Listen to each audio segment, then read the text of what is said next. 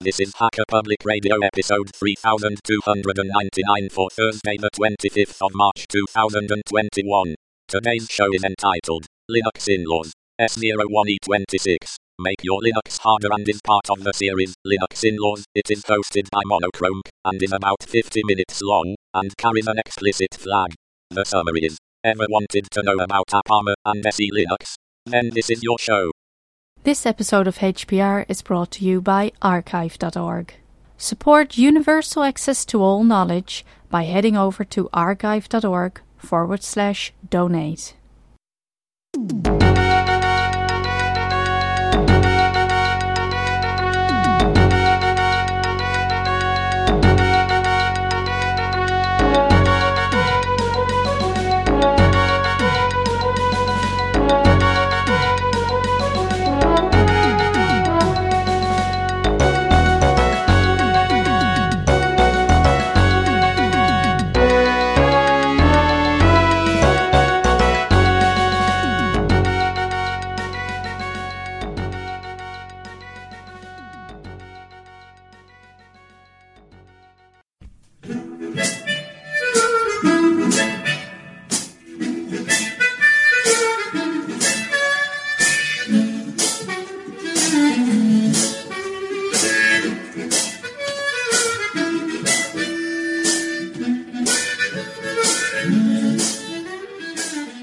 This is Linux Inlaws, a podcast on topics around free and open source software, any associated contraband, communism, the revolution in general, and whatever else fancies your tickle. Please note that this and other episodes may contain strong language, offensive humor, and other certainly not politically correct language. You have been warned. Our parents insisted on this disclaimer. Happy, Mum? Thus, the content is not suitable for consumption in the workplace, especially when played back on a speaker in an open plan office or similar environments. Any minors under the age of 35, or any pets, including fluffy little killer bunnies, your trusted guide dog, unless on speed, and cute T-Rexes or other associated dinosaurs. Martin, how are things? Yeah, very well, Chris. How are you? Drinking a Hazy Jane from Brewdog. Brewdog, if you're listening, if you want to sponsor this show, please get in touch. The address is sponsors@linuxinlaws.eu. Isn't this the wrong order? Yeah, you want... No, I'm only messing. Didn't mention the name.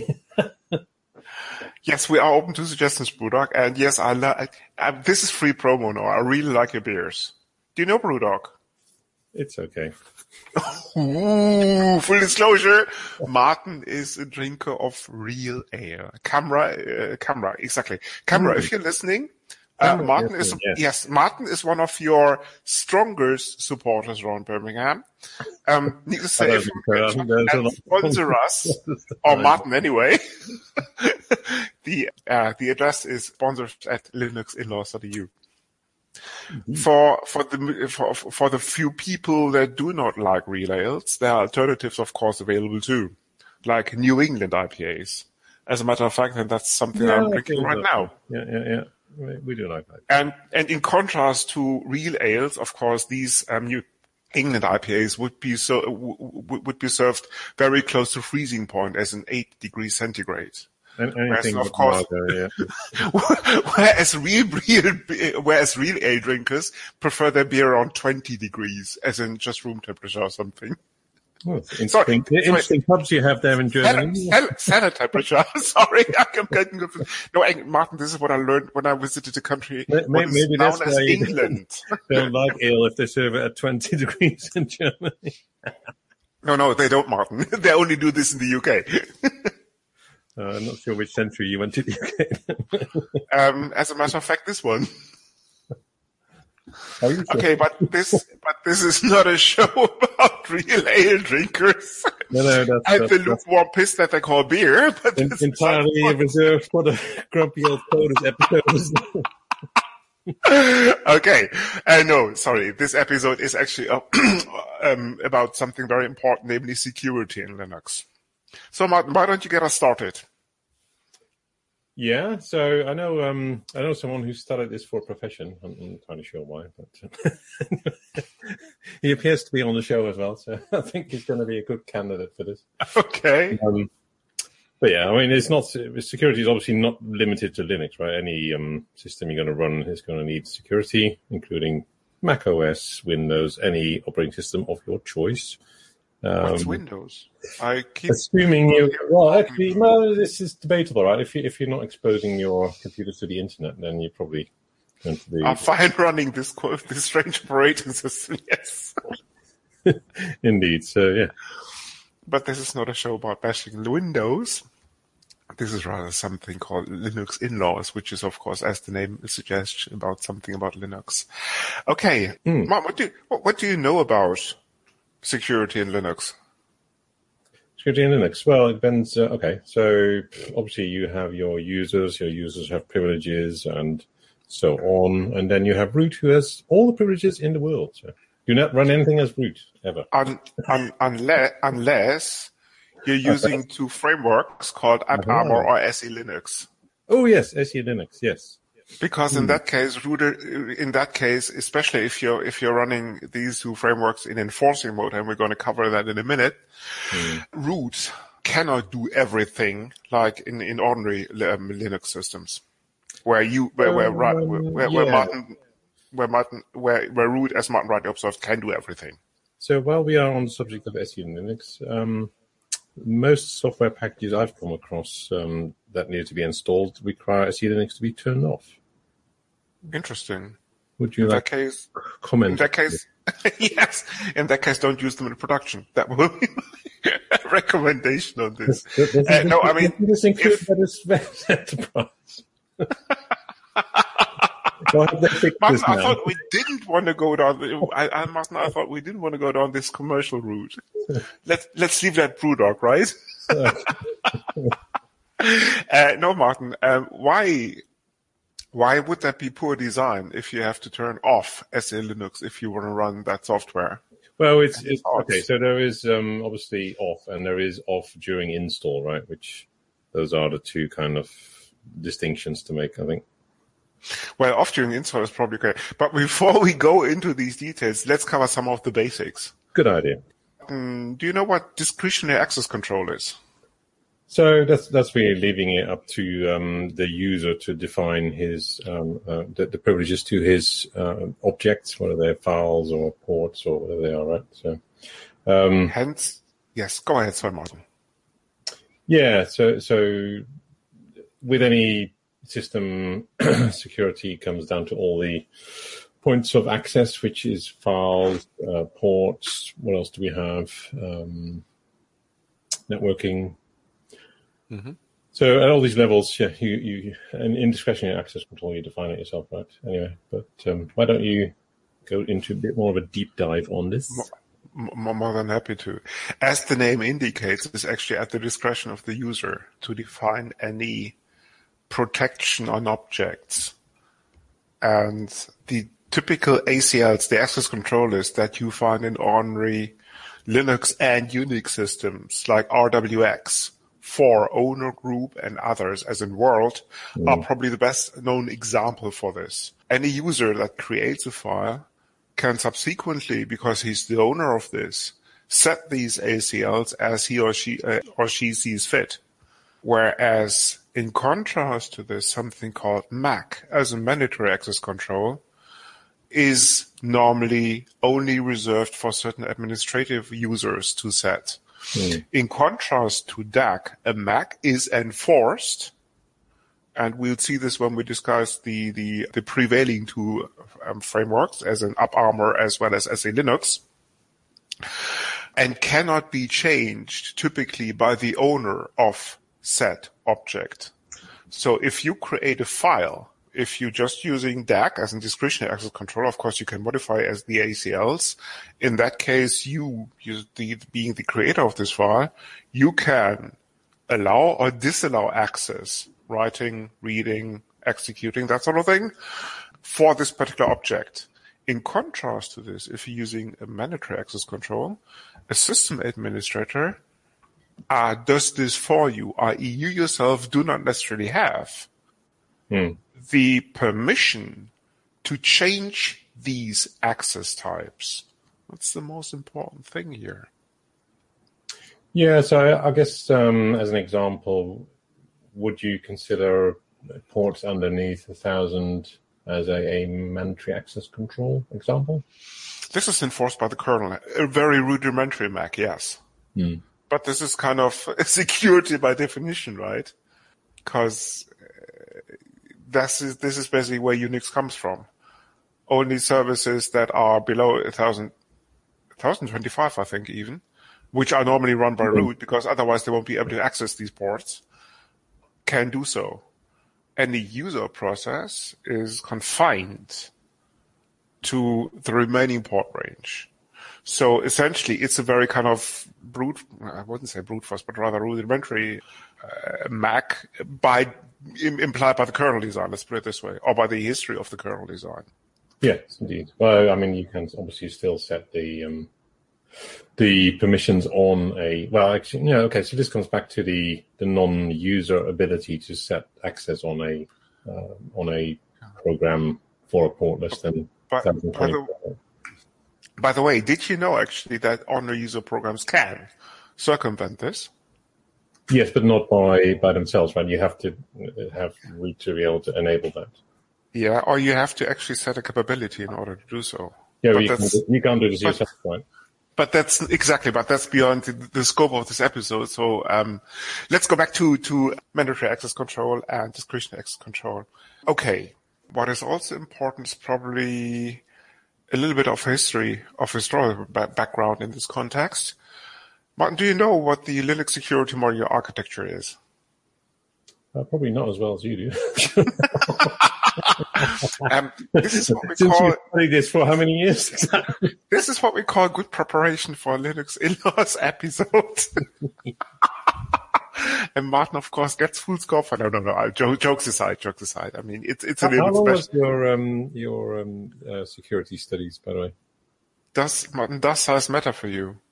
I wonder. No, just curious. So for anyone out there wanting to take up Linux, two weekends should do the trick nicely. No worries. Yeah. No, it's say again. What's it called again? Your certification?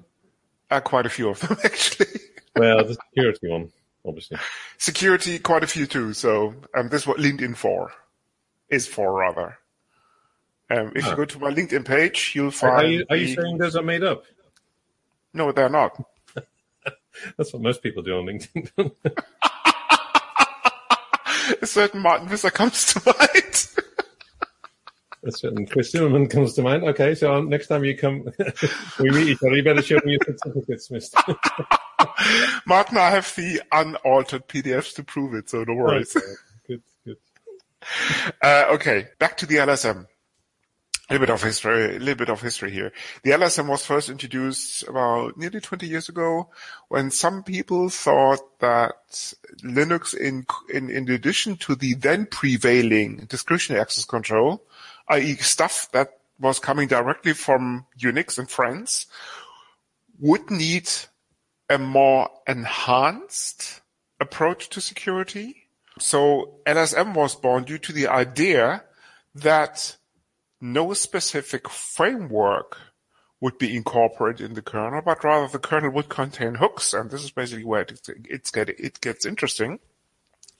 The kernel would contain hooks that would then allow a policy framework, or simply a framework, which is orthogonal to the kernel, to be invoked when certain accesses to certain objects would be done by a userland entity, like a process. So let's use a simple example. If you open a file, ordinary Linux, you have a process opening that file. With that process, there is typically a user ID associated. Based on the ACLs of this file, the kernel can check if you are allowed to access the file, and if so, in what capacity. Can you access the data in that file? Can you read it? Can you write it? Or can you even execute the contents of a file depending on what's stored in it? In contrast to this, the LSM facilitates the following. If a user wants to access a file, the LSM typically takes a look at the file and then goes back to the policy framework or to the framework, which then can check based on profiles in AppArmor, and what this is we're going to cover in a minute, or something called policies in SE Linux, whether that process, in addition to the DAG defined for this object, is allowed to access this object.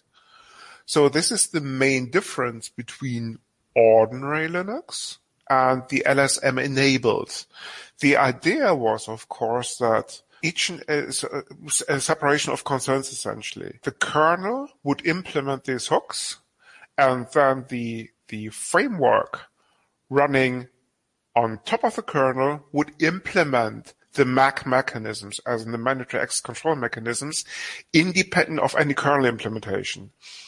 That would give an additional level of flexibility for any framework being implemented to realize mandatory access control. Okay, that seems quite sensible.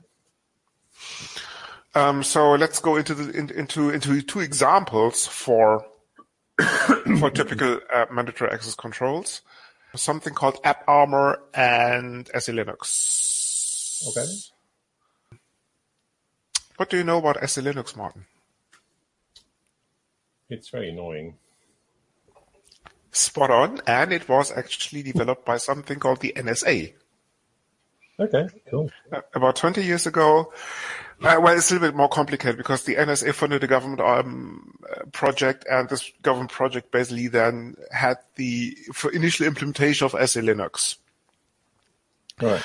Okay. And his kind of intention, or, well, not intention, what was it for? Aim, let's put it this way. Okay. So what... And the interesting bit, of course, about SE Linux is that something called Android has been using this for at least the last 4 major versions as the main security framework.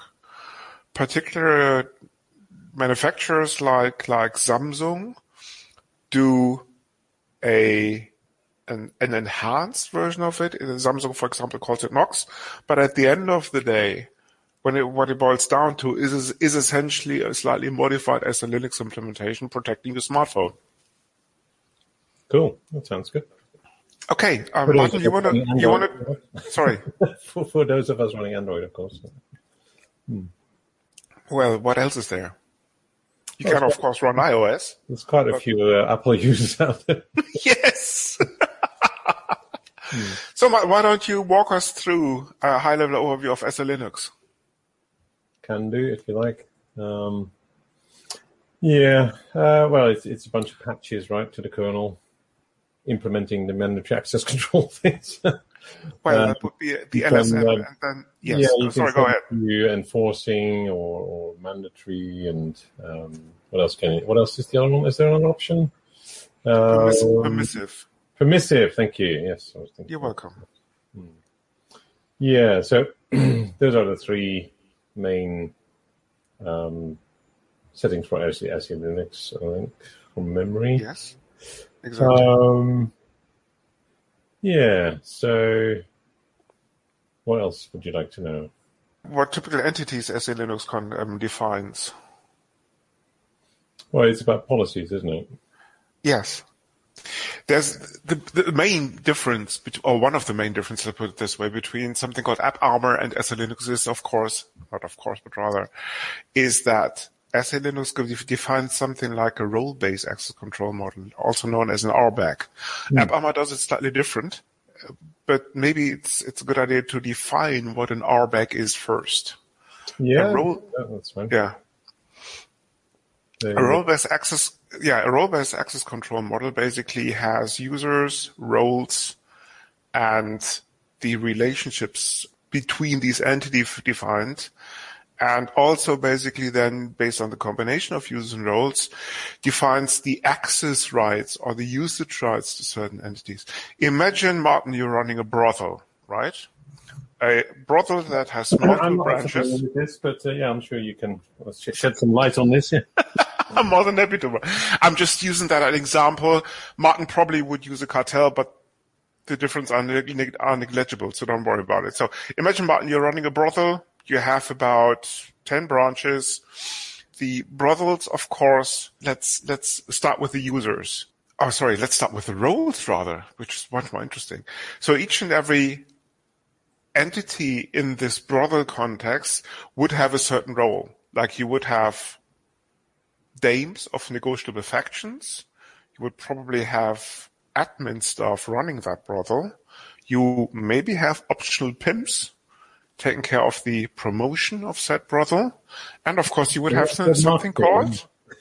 Yeah, you would have marketing, exactly, and you would have marketing too. And of course, you would have, most importantly, because otherwise you wouldn't be running a brothel, you would have punters, right? I assume so, yeah. Without punters as in customers, running a brothel probably doesn't make much sense. So these are the roles that you have. And of course, you may have also subsequent roles in terms of you would have super dames of negotiable factions, i.e. VIP. What's the word I'm looking for? Hookers, exactly. Like VIP hookers that are only accessible by VIP punters, as in they have to have a certain status. They should have spent enough dough with the brothel to reach that status.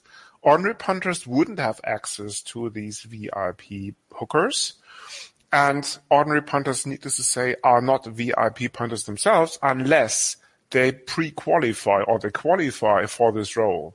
Users then would be people associated with these roles. So you would have Joe Doe, you would have Martin Visser, you would have Donald Trump, just using 3 random examples, being punters.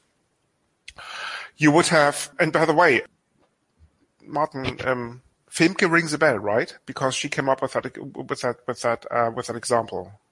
Apparently, that's basically how she implemented the whole thing back in the day. She's a kernel developer as well. Okay.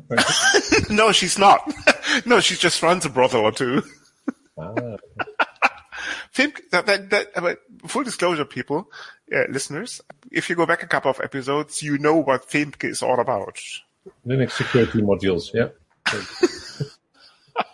Okay, going back to the users, and then you would have dames of negotiable faction like Femke. What else comes to mind? Gronje, probably. Exactly. And Siobhan. Okay, to use 2 Irish names, purely made up, of course. Then you would have a couple of pimps. And then you would have admin staff running this. So the idea is that, for example, in this completely made up context, a punter can only access ordinary can only make use of ordinary dames of a faction because a normal punter hasn't reached this VIP status yet. Only if Joe Dow or Donald Trump spends enough money, he's being promoted to VIP punter and can access the VIP dames. So this is essentially the role-based access control model in terms of you define roles, you define instantiations of these roles called users, and you define access mechanisms, i.e. Getting together with the dame of negotiable faction or paying or something like this. Any questions on this? Yes, I do have a question on this. So what you're saying is if you're a Linux user and you pay enough money, then you can elevate yourself to root.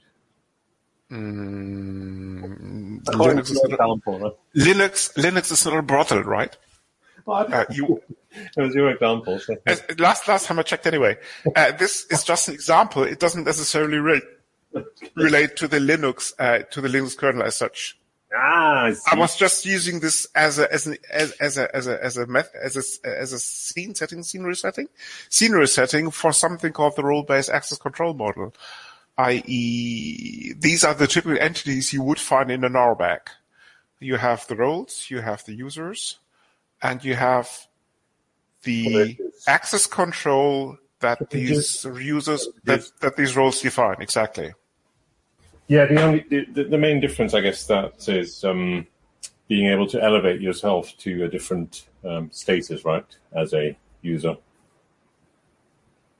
in terms of privileges. Normally, this is done for you as part of a Mac. Yes, indeed. So your role and your associated privileges are fixed unless changed by another party, right? This is exactly the nature of a Mac. Yes. Okay. Okay. Going back to the SA Linux. So essentially, what SA Linux does, it defines a rollback access control model. Users are normally ordinary Linux users, and then the role would be a definition of something like admin staff, ordinary users, and all the rest of them. And there's also something called a type in SA Linux, which is an entity that can be either associated with a process. In that case, a type or a domain, as it is also known, defines how a subject, which is in turn the user or representing the user, can access an object. And an object in SA Linux, in contrast to AppArmor, can be anything. It can be a database, it can be a socket, it can be a port, it can be also an entity representing an X window system, which is quite comprehensive in contrast to something called AppArmor. Right. So there's quite a few differences with AppArmor. Yes. And then you have something called policies, and the policies essentially define how roles, users, and types relate, i.e. policies define the way users or processes started by users can access a certain object in a running Linux system. And we won't go full disclosure. Full disclosure. Yes, we won't go through the technical details of each and every framework because this is way too comprehensive.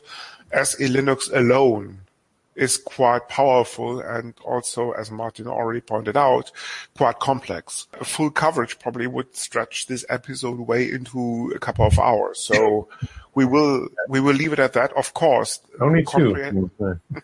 Maybe 3 or 4.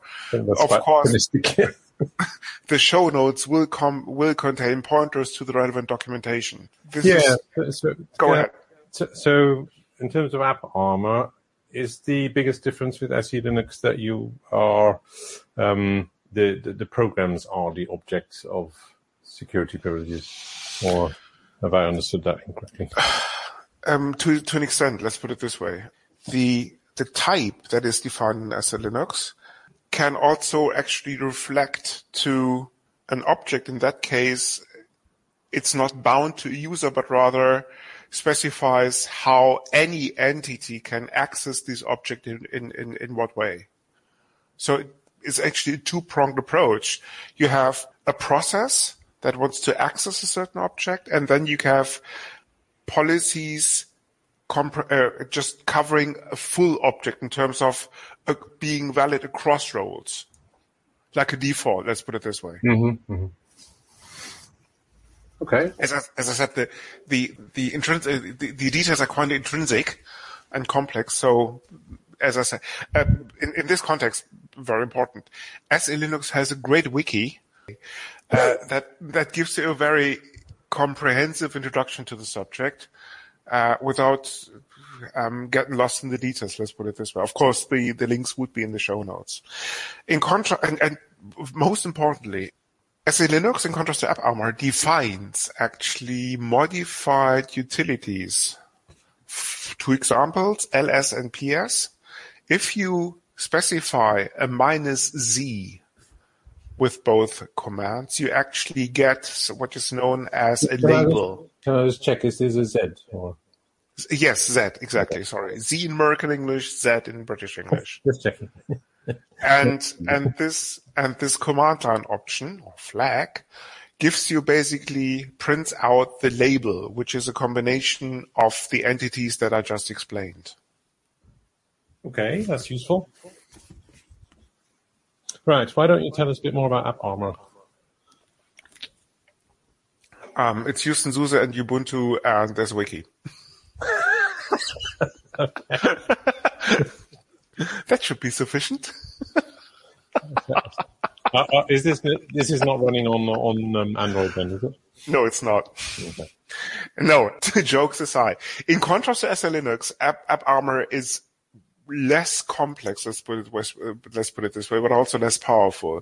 The equivalent of a policy in SE Linux is something called a profile, and there's also the main difference that typically a profile is associated with files. Martin, does Plan 9 ring a bell? Plan 9. Cloud 9 does. No, Plan 9. Plan 9. There was a movie called Plan 9 from outer space. Should that not... Doesn't ring a bell, no? No. Should that not be Planet then? No, does Plan 9 in terms of operating systems ring a bell? Nope. No, it doesn't. Okay. You heard about an operating system... You heard about an operating system called Unix. Vaguely. Keep going. Vaguely. Quite a few people who implemented the original Unix operating system, i.e. System 5, continued to onto something called Plan 9. And Plan 9, in contrast to the original Unix, had an important property. And a guy called Linus Torvalds essentially just stole it or borrowed it and never gave it back. Yeah. Each and every entity in Plan 9 can be expressed as a path or file. You'll see this actually if you take a look at modern Linuxes. Yeah. Where you have something called a procfs, a process file system. Yep. That directly comes from Plan 9. Okay. And the idea behind AppArmor is actually to, apart from a few exceptions, like for example TCP network traffic, to treat everything pretty much as file.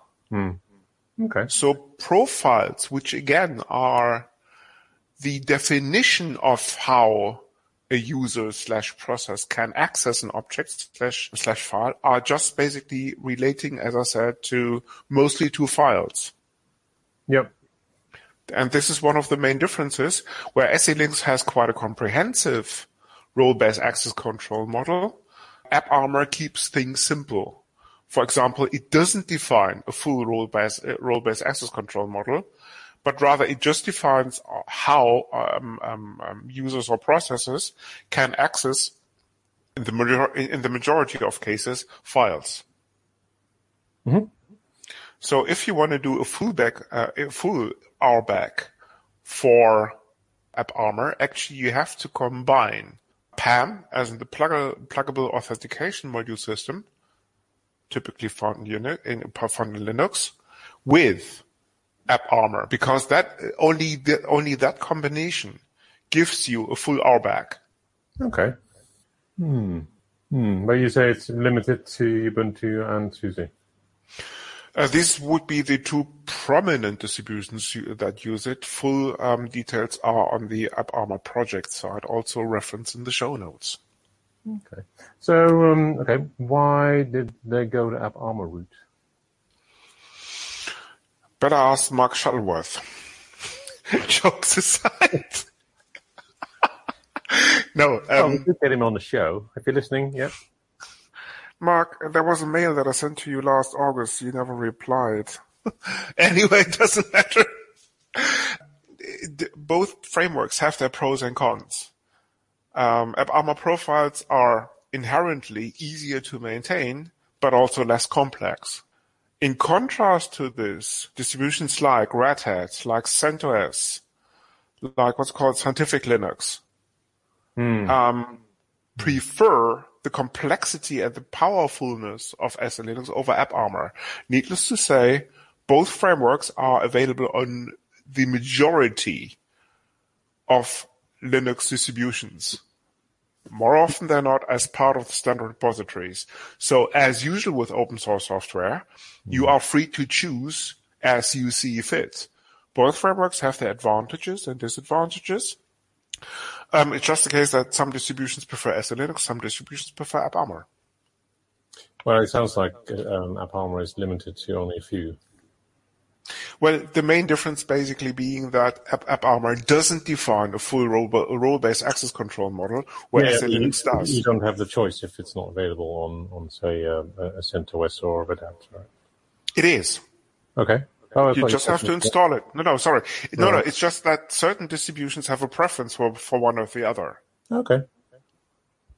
And funny enough, actually, I think OpenSUSE is the only RPM-based distribution that prefers AppArmor. Of course, I might be wrong, listeners. If you have different views, the email address is feedback@linuxinlaws.eu.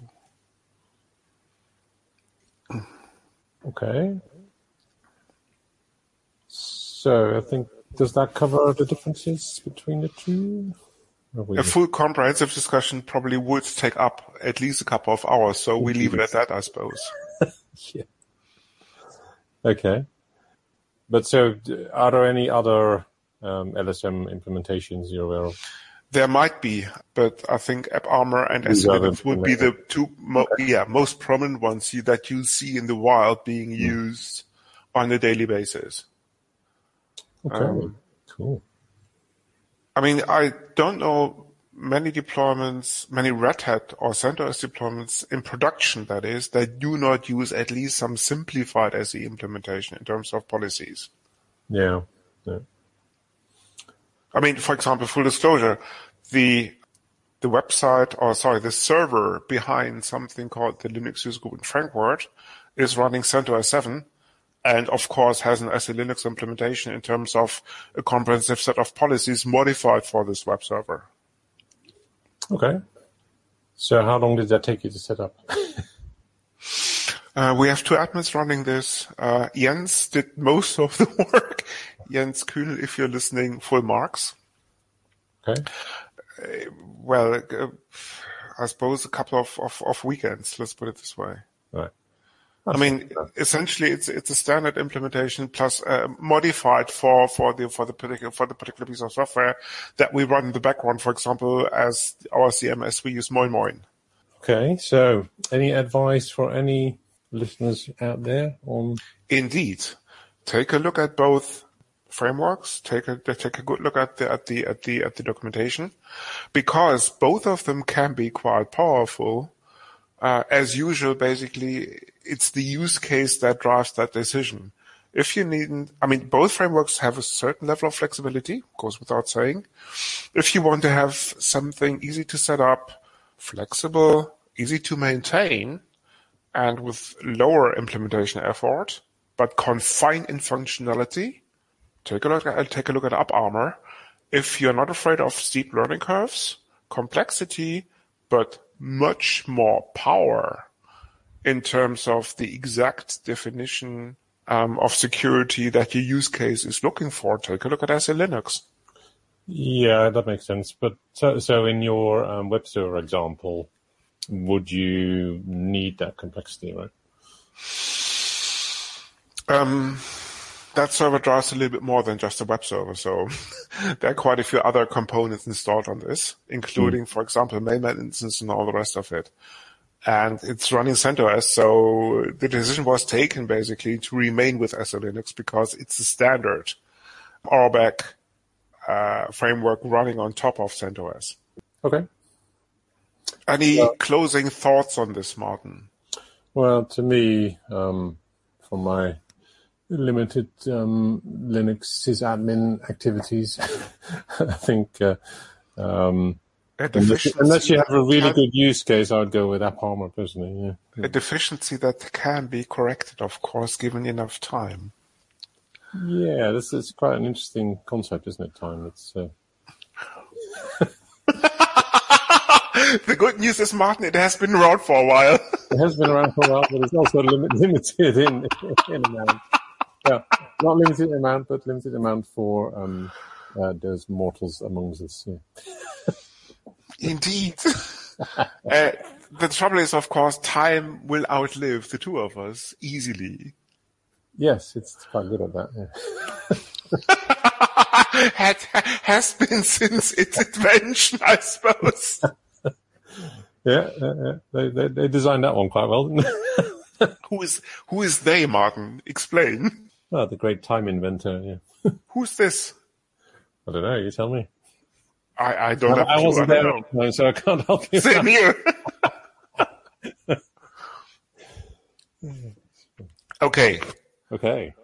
This is it. Yeah, no, it's good. Are we done? Okay. In that case, we should probably move on to the feedback, which we haven't done for a while, but now it's the time to catch on up to, with, by, I don't know. Okay. Yep. Kevin O'Brien writes in, Aha. and that's been a while because I think that feedback dates back to January. In case you've heard, I love the show. Chris assures. Sorry? In case you've heard this feedback before, Chris assures me we haven't done it yet. Kevin O'Brien writes back on the 29th of January. I love the show, great show, and I'm promoting it on my social media. Kevin, well done. Please do continue to listen. We are available on the major podcasting networks.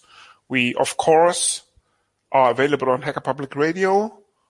We are not confined, in contrast to other software podcasts, to something called SoundCloud. I might add. David, this proprietary podcast platform, I think. Okay.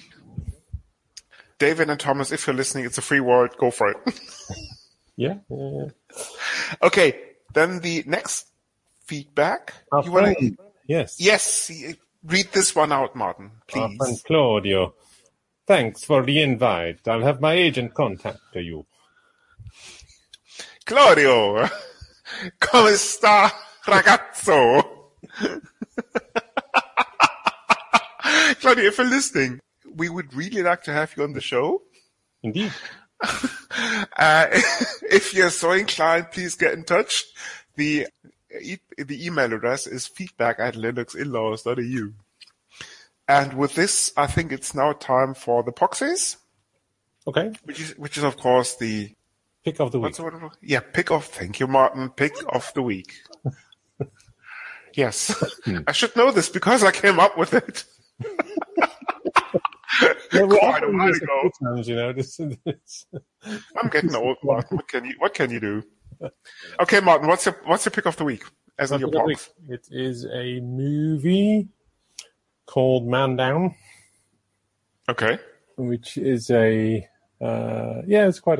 it's a gripping story, and it's really well written, I think, in terms of storyline.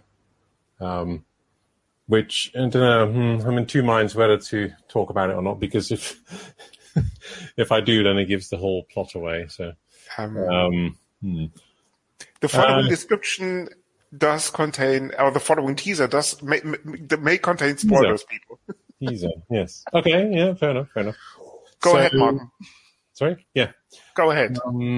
Okay, so it's really, as you're starting in the future, and what it comes down to is someone is living in an alternate reality, the way he sees it. So based on events that have happened in his past, and then slowly the story unfolds, and that the reality turns out to be a little bit different. Let's not say too much, but it comes together at the end, really, in terms of the two storylines converging, which is it's very well done, I think, in that way. Well worth a watch. And called Man Down. It is. And this is about a drama teacher gets a wake-up call when his girlfriend leaves him. No. Probably. I'm looking at the wrong IMDb entry, apparently. No drama teachers involved in it. When was it? When was it released? Quite recent, I think. Okay. Let me check that for you. In the meantime, why do you not tell us about your pox? Yes.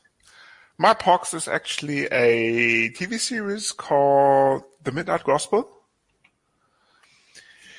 How can I put this? It's the rage with younger people. Let's put it this way, without giving too much away. Essentially, it's about a bloke. I'm specifically using British English term here. It's about a bloke living on a planet, and who is able to travel to other planets. And the plot of each and every episode is that he meets through some time traveling machine or whatever that gadget is called. He meets quite a few other beings on this planet, and while the planets disintegrate over the course of an episode, they discuss mostly philosophical and other topics of great importance. The fun part is, of course, you see all things strange happening while they discuss very esoteric subjects. It's rated quite highly on IMDb, if that's anything to go by. And the fun, I mean, this description sounds rather dry, and I'm not going to go into the details because that will spoil the whole fun. But if you have a chance to watch it, just go for it. Just amazing. So is this a movie or a series? Sorry. It's a TV series. Right. It debuted last year in 2020. Where can people find this TV? You will find links in the show notes. Okay. And I mean, if you're into quirky animated, by the way, this is animated. This is not kind of I'm real people doing that series. If you're into quirky animated sci-fi, funny on the funny side, just don't miss it. Okay. Antipoxis, Martin. Antipoxis. Yeah.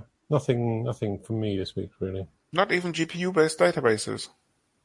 No. Okay. Well, I guess they sort of pale in significance compared to quantum computers, but no, they're not quite there yet, right?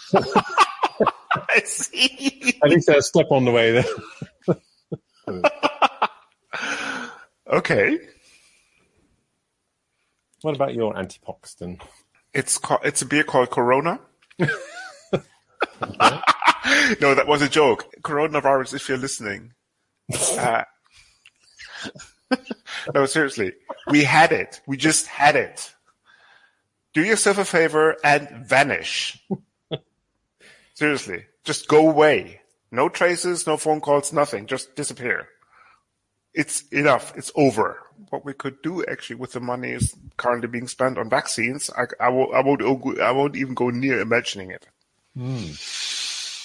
I mean, you're talking about 5-star vacations, including hookers, blow, and all the rest of it. If we're talking about money that could be spent better, there's a number of people in the world that could be held accountable for this one.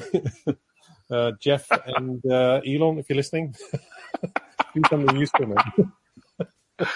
Yes, that will be my antipox of the week. Yes. Very good. Okay. Of course, closing remarks. Of course, we can be found on Hacker Public Radio, where we will continue to broadcast or to upload the show to. Ken, if you're listening, thank you. Thank you, Ken. Yes, Mr. Fallon. We Great do platform. appreciate your hosting services, capabilities, whatever you want to call it. We will be on Hacker Public Radio until we say so otherwise. Any feedback, please. Also, if you have topics for upcoming shows, so we don't have to think up the crap ourselves that we talk about, please feel free, claw your knot to get in touch with us at feedback@linuxinlaws.eu. Yeah. Well, we do have a number of interviews lined up, don't we? So that's quite nice. Something to look forward to. Yes. With Alan Tesla, what's his name again? Jeff and other people. Maybe. Any particular Alan? No, just saying randomly. I don't know. And if we can find the graveyard, we actually might dig up, what's his name again? Nikita Tesla? Nico Tesla? Yes. That chap. I'm not entirely sure for which purpose. We cross that bridge, Martin, when we come to it. I think we should probably leave it there for now. This is, if you know where Mr. Tesla is buried, please get in touch. Please get in touch at feedback at linuxinlaws.eu. Indeed.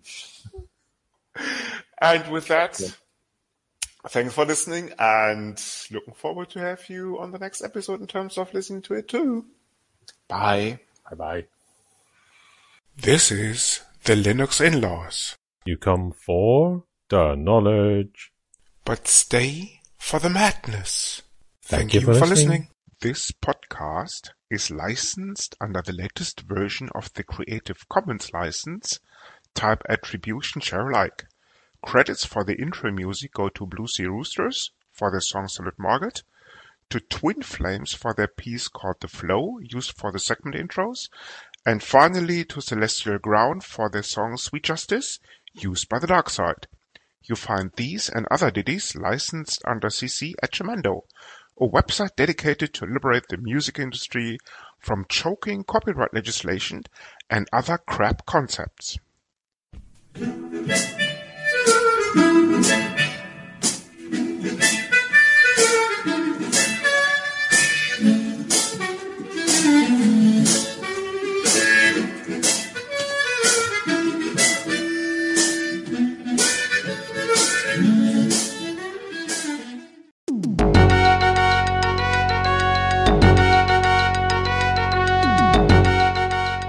You've been listening to Hacker Public Radio at hackerpublicradio.org. We are a community podcast network that releases shows every weekday, Monday through Friday. Today's show, like all our shows, was contributed by an HPR listener like yourself. If you ever thought of recording a podcast, then click on our contribute link to find out how easy it really is. Hacker Public Radio was founded by the Digital Dog Pound and the Infonomicon Computer Club and is part of the binary revolution at binrev.com. If you have comments on today's show, please email the host directly, leave a comment on the website, or record a follow-up episode yourself. Unless otherwise stated, today's show is released under a Creative Commons Attribution Share Alike 3.0 license.